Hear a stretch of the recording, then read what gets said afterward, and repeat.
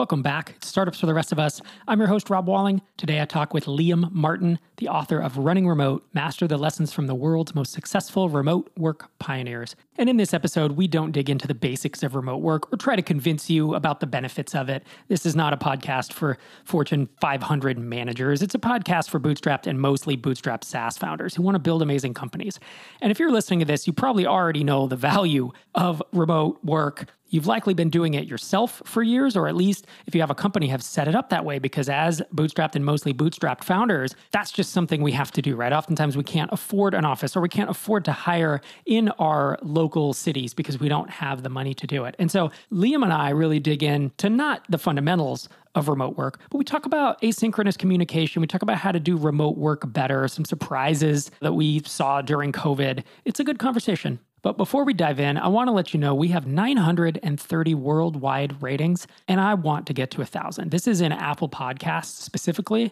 And most recently, DWill3X left a review that says, "Wish I had found this podcast earlier. It's so practical and relatable as a bootstrapped entrepreneur. I find it not only helpful tactically, but it's also great to feel part of a community of people going through the same things that you are." Join DWill3X and leave a review. And in fact, you don't even have to type all that. You can just go in, hit the 5-star rating. I would love to put 70 more on the docket in Apple Podcasts for Startups for the Rest of Us and hit 1,000 ratings. There are so few shows with the reach that we have that are at 1,000 ratings, and I would love to get there. What else is incredible is these ratings are across 50 countries. I was surprised when I saw that. So thank you so much if you can deal with the crappy Apple interface and hit 5 stars. And with that, let's dive into my conversation with Liam Martin.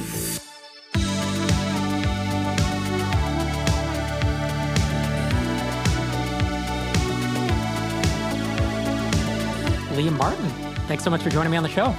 Thanks for having me. I am so excited to be able to actually go deep on async for once, because I've done about 450 of these things, as I think I've seen based off of my assistant telling me. And you're one of the first people that in those pre-questions that you had for me, I mean, they're exciting questions, so I'm ready to get into it. Yeah, we don't need to convince our audience that remote work is a thing. We don't need to convince them that it can be done, that it can be done successfully, because frankly, most of the audience is either already doing it or they want to be doing it, right? So that's why I wanted to dive into your book. It's called Running Remote. It came out today and it's available Amazon, Audible, and runningremotebook.com if folks want to check it out. Before we dive into that, you have a ton of experience running your own remote company, right? You've been running timedoctor.com for 12 years with a co-founder. And it's a SaaS app, time tracking. And do you want to give folks an idea of where that business is at in terms of whatever metrics you're willing to share?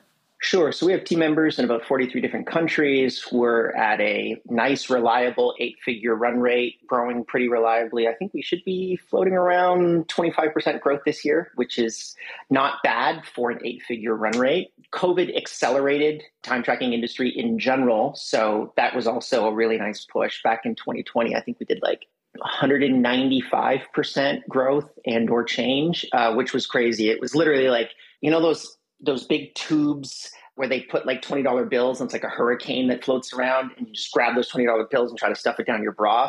That was the first couple months of COVID for us, because we just saw such a huge increase of people that were saying, hey, we want to be able to apply to the remote technology stack. And looking back on that decision, actually, I made a lot of wrong moves in that moment. One of the companies that I respect so much that has absolutely crushed it is Loom, because they very quickly went freemium and they did have a paid product. They recognized the opportunity. They said, we're going to do something completely free. Just use the app as much as you want. And really, the goal at that point was attention for the remote technology stack, not necessarily monetization. And now they're doing very, very well as a company. Yeah, I didn't know they didn't have a free plan before COVID. They made a very, very quick pivot. And there's a bunch of other companies that have done a really good job. Mural is another one that did very well. They implemented a freemium plan very quickly because they realized they needed to be able to communicate that value as quickly as humanly possible to the companies that had no clue how to actually go remote. I mean, I call it emergency remote work, and it really was. I was getting phone calls. I got a phone call from a G20 country that said, hey, we have 540,000 employees. We took the remote yesterday. What should we do next? Like, what's the plan? And I said, I have no idea. we have like 200 people in our organization. Why don't you talk to somebody else? And they said, you're the first guy that picked up the phone. I mean, these companies just had no understanding of what to do. And I think they still don't, unfortunately. Well, and that's the thing with big orgs. I don't know that we'll get into it today because it's just not super relevant to the audience, but I have seen remote companies. I personally managed my own companies into the low, let's say 10, 12 employees, and we were mostly remote, and that worked fine. When I got acquired and the acquirer was 170, and they had an office, but they were remote part of the time. And I remember seeing things start to break down at the edges at that size. And I was trying to imagine what it'd be like to be Apple, or some company with 10, 20,000 people and trying to still run remote and have things work. And I think that kicks off kind of my first question is, Basecamp is often used, they were early proponents of being remote. But they're often an exception to a lot of the rules because they've been around for 25 years, because they were early, because it was not 25, what is it? It was like 18 years. They were early, they grow very slowly and organically. And frankly, I've heard that the employees are a bunch of introverts. And so then the argument against that is, well, that you can't build a 10, 20, 30,000 person remote company because can you find that many introverts, right? So what is your take on that? Like, do you think that extroverts can thrive long-term, even in let's say a 10-person or a 20-person company? Do you think extroverted people who need that face-to-face social interaction, do you think that they can thrive long-term in a remote company? So it's a bit of a complicated answer that I want to give you, unfortunately. I'm an ambivert myself, and when we look at the psychometric testing as it applies to remote work, introversion is one of the best success factors that leads to longer retention rates throughout an organization. Our VP of product lives 4 blocks away from me. I meet him in person twice a year. He doesn't want to actually interact with me, and that's totally fine. He would just happen to be the right person for the job, and he just happened to live 4 blocks away from me completely as a fluke. But when you look at the way that these organizations are set up, there's a really interesting moment, and you talked about 170 people, that's past the Dunbar number, which is about, the maximum of that is about 150 people. And the Dunbar number is basically just a sociological concept that you can only have 150 people that you know in a deep way. The test is, if you saw them at a restaurant, would you actually go down and sit down with them? Or would you just kind of like shyishly wave at them? And once you get past that number, the metrics really change, where unfortunately, regardless of how much you want to have those intimate relationships with your team members, they effectively become numbers. And it really boils down to quantitative data as opposed to more qualitative data, which is good or bad. So to me, when you look at these extroverts that are having varying levels of difficulty as it applies to remote work, the answer that I have for them is work from home is not remote work. So work from home is, I'm stuck in my office. There's a virus outside that may or may not kill me. I'm stuck here with my wife, my husband, my dog, my cat, my kids, and I can't get out of here. Remote work is, I can be at my home office. I can be in a co-working space. I can even be in a corporate office 1 or 2 days a week if I really want to. I can be in a coffee shop. I can work on the beach. I highly suggest you don't work on the beach. However, I did it once just to say that I could do it. And it cost me $500 to get my keyboard fixed. I got some sand in there. But outside of that, it's really allowing these extroverts to be able to get that energy out. And I think the biggest misunderstanding of that is that people that work in these organizations that are extroverts have to necessarily interact with coworkers to actually get that energy out. The vast majority of the time, I go to a co-working space because I need to get that energy out, but I actually just interact with people that don't necessarily connect to my job or don't work in my organization. And that's how I get that energy out of me, so I can continue to be productive inside of the organization. So it's just this miscorrelation. And I think there's just like all of these assumptions that have been built up on the 20th century on-premise model of work that we need to unfortunately undo for the future of remote work. Yeah, as an introvert myself, I always struggled with working in an office. And of course, that was standard. I was an electrician for a few years, so I wasn't in an office. And then 22 years ago, I guess, I started my career as a developer. That's, makes me feel old. But the office was super distracting, and started working from home within a year or two after that because there was a dot-com crash and suddenly nobody wanted to pay for an office. And that was like my dream was to work remote. And it totally made me personally way more productive. Now, I didn't need to collaborate that much with people because I was often solo running a project where I had a little bit of collaboration, but for the most part, I was writing a lot of code. And then once every week or two, I would do an architecture session with somebody and we would just meet up. This is pre-Zoom and all that, right? So it wasn't like easy to do. But something that you talk about in terms of companies being able to track, you said quantitative versus qualitative, you talk about detailed metrics and crystal clear KPIs, which people listening to this know what KPIs are and know what metrics and all that stuff is. And, if you're managing a customer support person, email response, right? So it's time per response and satisfaction are usually the two metrics you would look at. Usually, it's not always, and if you're looking at customer success person, you'd look at retention rates and churn. If you're looking at a salesperson, really easy to measure, right? Close rates, retention rates. Developers are the one that I've always found. I'm a developer, so I always found it easy and natural to manage developers, figure out who's good and who's not. But whenever I've had kind of an integrator or an MBA type ask me about each of these roles, I say numbers, numbers, numbers. And then when we get to developers, they say, how do you measure developers? And I always say, there's no numbers. Like, you don't track who fixed the most bugs. You don't track who committed the most lines of code. Like these are metrics, right? Well, in some ways, that's actually counterintuitive to productivity. Yes. So I'm curious because you run a software company yourself, and you're remote. So how do you guys think about crystal clear metrics and KPIs with the dev teams in particular? This is going to be an unfortunate answer, but the best indicator that we've seen for success as an engineer is flow state focus, or what my friend Cal Newport calls deep work.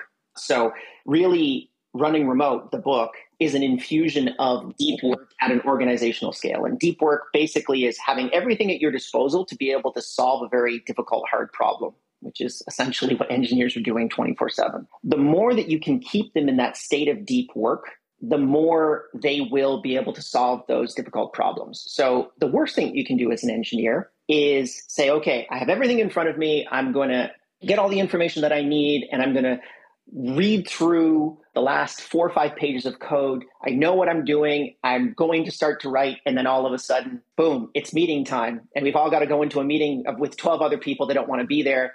And you've got, the one MBI guy at the front. I secretly call him Captain America, like the 6'5" white guy that, looks like Captain America. And he tells you what you're supposed to do next, right? That generally is the worst thing that you could possibly do to an engineer.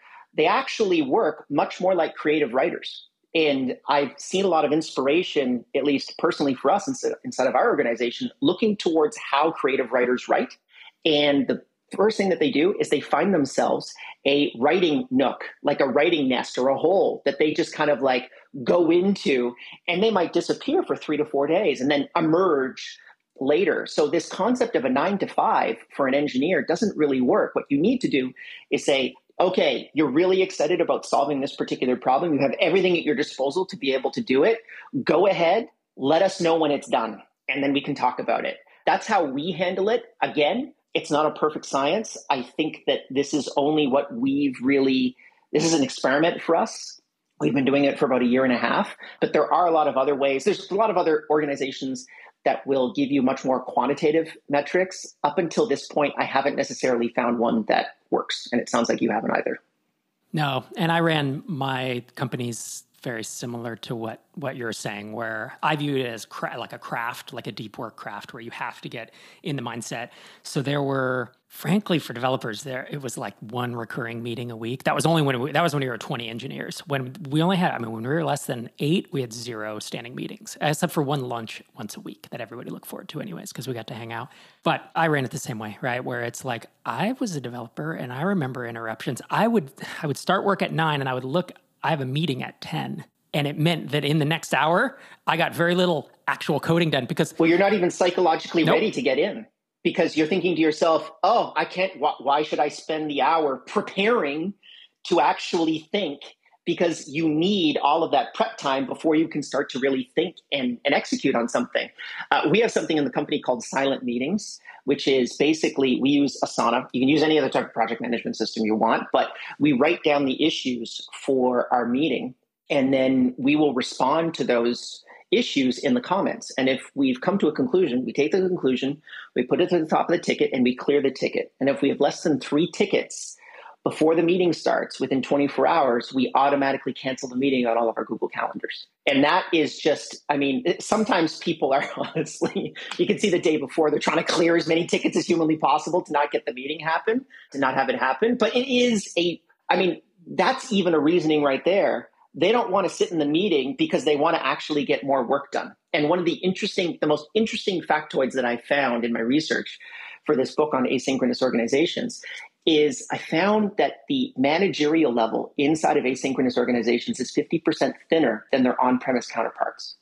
So there are more people doing work in async orgs than there are people managing people solving problems inside of asynchronous orgs. And that is a massive strategic advantage when you're thinking about growing a company.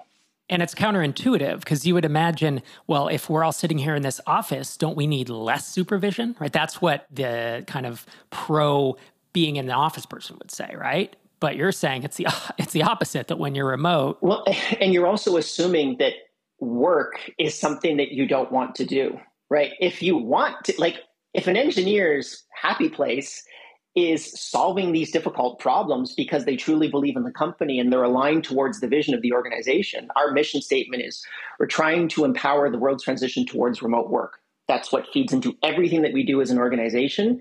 And we try to really reinforce that with every single team member inside of the company. And if they're not interested in doing that, then don't work here. Go work somewhere else.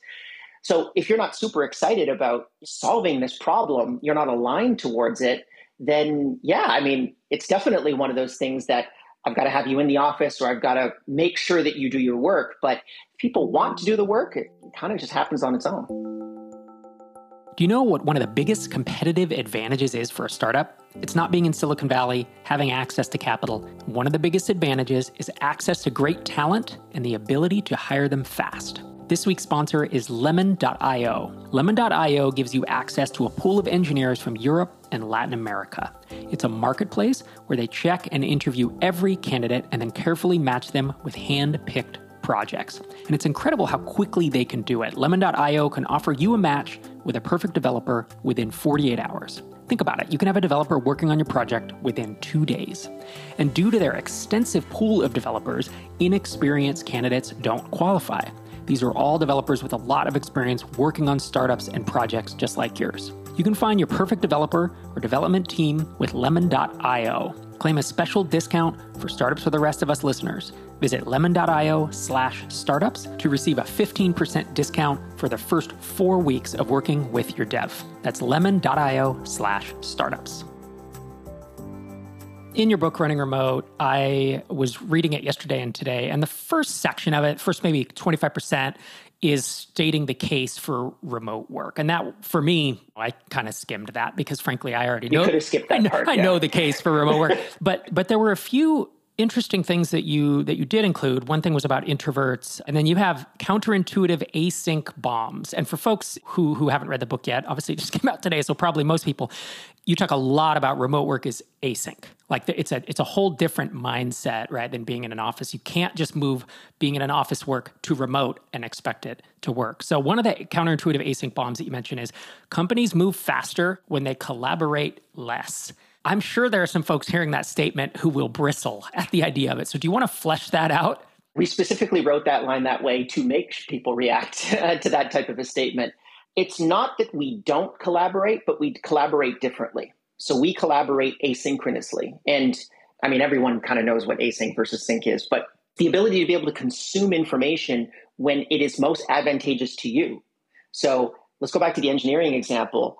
I really want to sit down and figure out a hard engineering problem, and maybe I'm working on it for 6 or 7 hours. Now I'm exhausted, and now I can take that extra surplus time that I have, jump onto Asana or Trello or Jira, and start to look at some of these other issues. Maybe we're thinking about coming up with a new feature as an example, which we actually use in Basecamp. It's still the most efficient way to be able to discuss deep product issues over the long term, because then we can document that process, go back 3 years and say, why did we choose that feature? Oh, well, it was because of this. It was because Justin was the VP of product. Oh, well, he's an idiot. We let him go. Why are we still doing that? But yeah, the reality is that getting into the ability to consume that information when you choose to a on-premise org that wouldn't necessarily seem like collaboration, but that is collaboration to asynchronous organizations. And that's the real magic power, because I don't have to necessarily be in a physical meeting room or on a Zoom call in order to be an active participant inside of that conversation. And that's really the key piece there. Is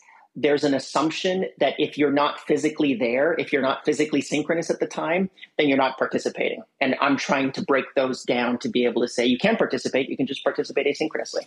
And where does that end? I'm going to ask a question and then I'm going to talk about some of my experience. So like, you can't just have zero collaboration, right? There has to be some. And the examples I bring up is with my last SaaS app, Drip, we would do a lot of stuff async. We had a couple days a week in an office, and that was great. And we'd hang out and water cooler and, go to lunch and everything.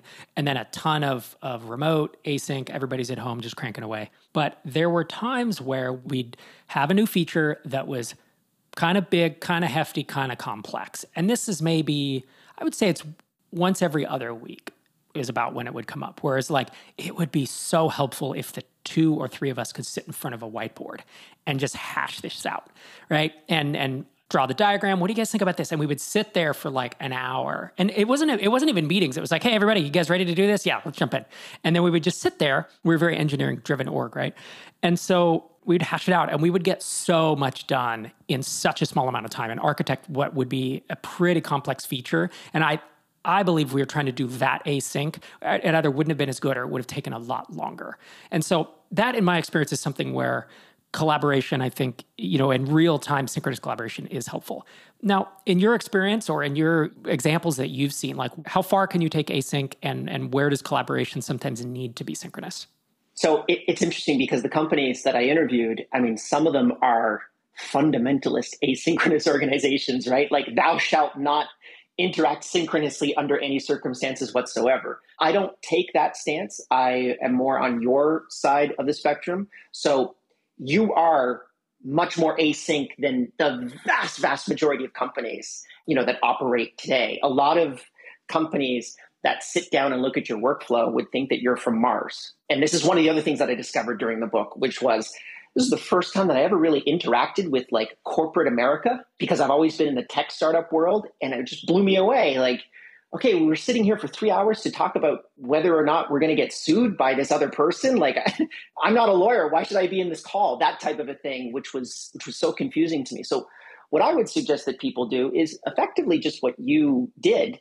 Do as much preparation as humanly possible asynchronously. So can you actually discuss things and get to a point in which asynchronous communication breaks down? Generally, this floats around disagreements. And more importantly, this actually breaks down around the more emotional side of disagreements. Going back to the silent meetings example, the only tickets that stick up in our issues list, unfortunately, week after week, is Rob has got a problem with Liam because Rob thinks that Liam is encroaching in on his authority for this particular department, and we need to be able to hash it out.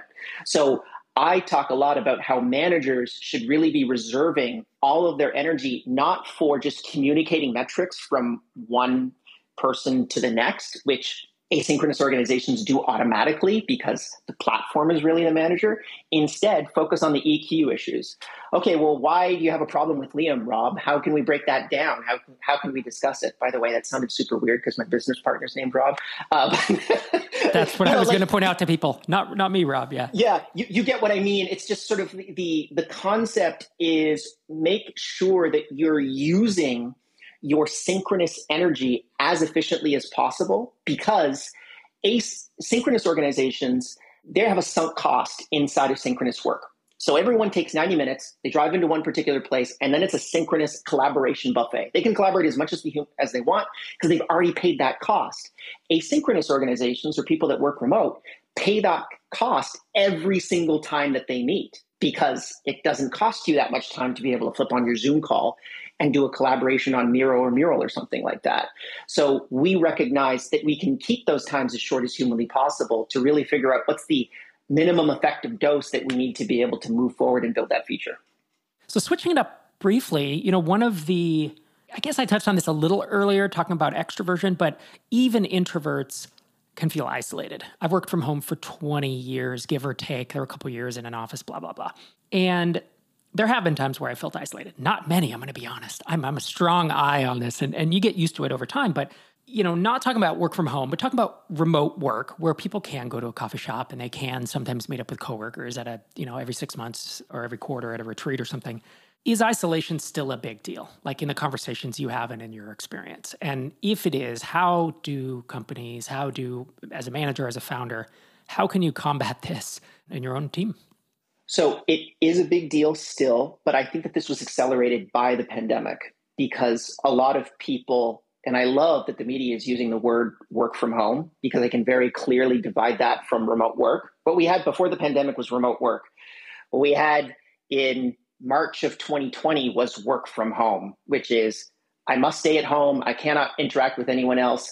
And I think that, I don't know your experience, Rob, but for me, we stayed in complete lockdown for 8 months before we were able to be let out by our government.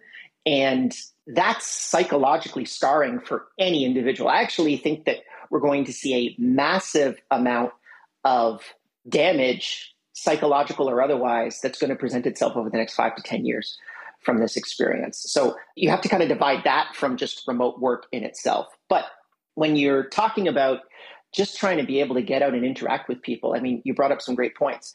Do a company retreat every year. I would do one major company retreat, and then I would do one departmental retreat per year. It's going to not necessarily cost you that much. It's definitely going to cost you less than an office.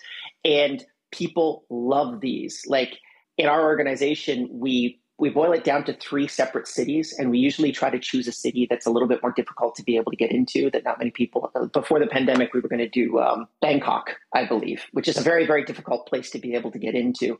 But people love it. We all align towards it. And more importantly, it's kind of our end of year so that we collect everything that we need to be able to finish off that 1 year and then look towards the future. And that's where a lot of those people can get that extroverted energy out of their systems.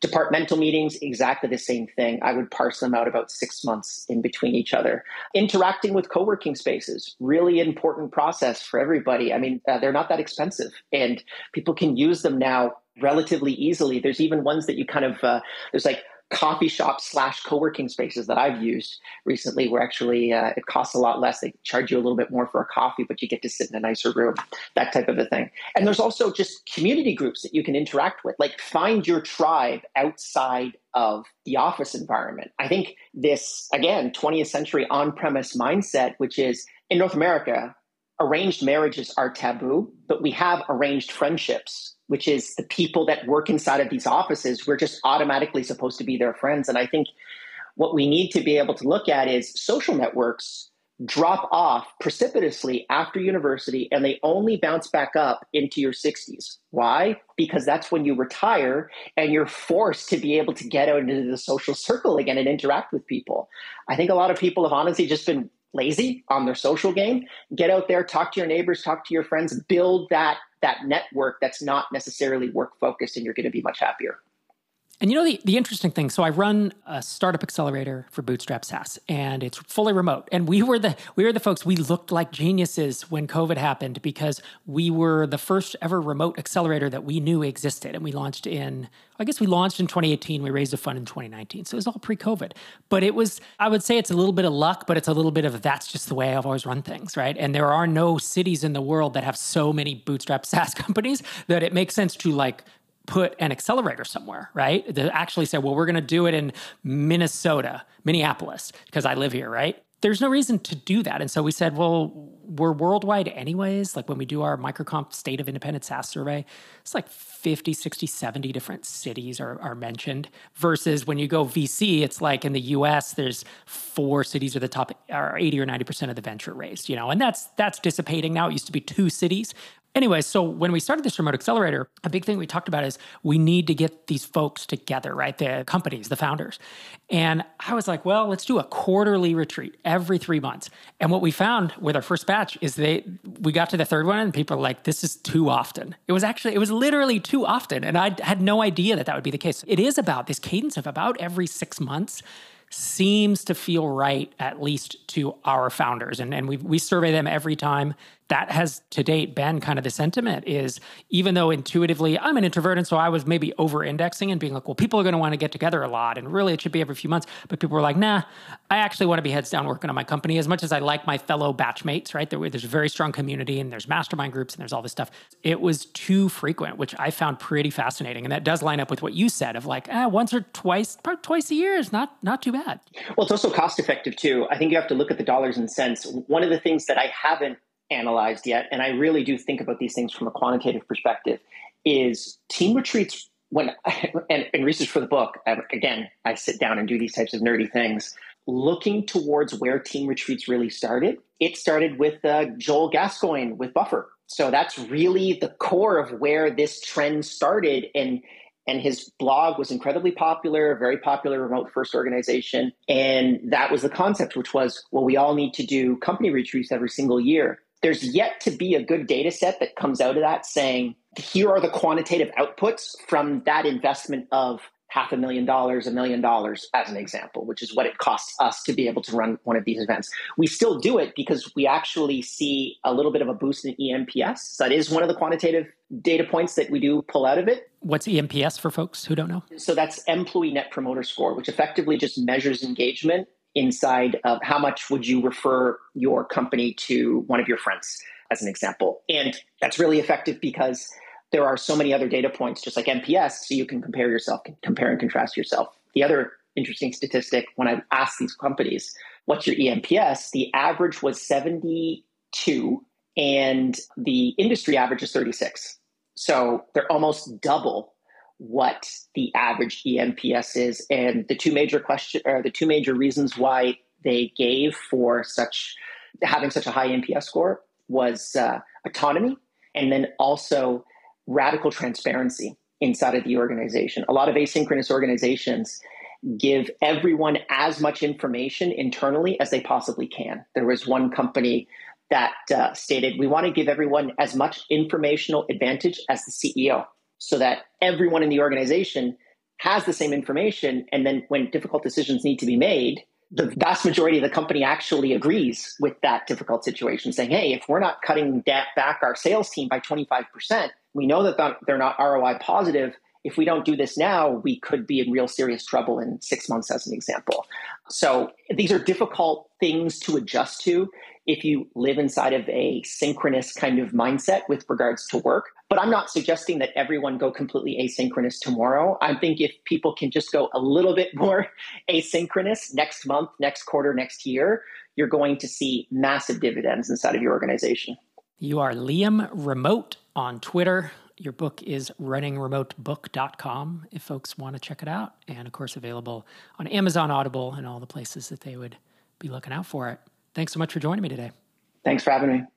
Thanks again to Liam for coming on the show. If you haven't checked out the MicroConf YouTube channel, I'm putting out a new video every week that is brand new content. It's like Rob's solo adventure every week, where I'm digging into topics like 16 lessons I learned building $1 million startup, seed funding for startups, top 10 mistakes I see startup founders making. It's fun stuff to record, and it's getting incredible reception. So head to microconf.com/YouTube if you want to check out the channel and subscribe. Again, we have 1 to 2 videos coming out every week, and I think you're really going to enjoy them if you like this podcast. I'm Rob Walling, signing off from episode 616.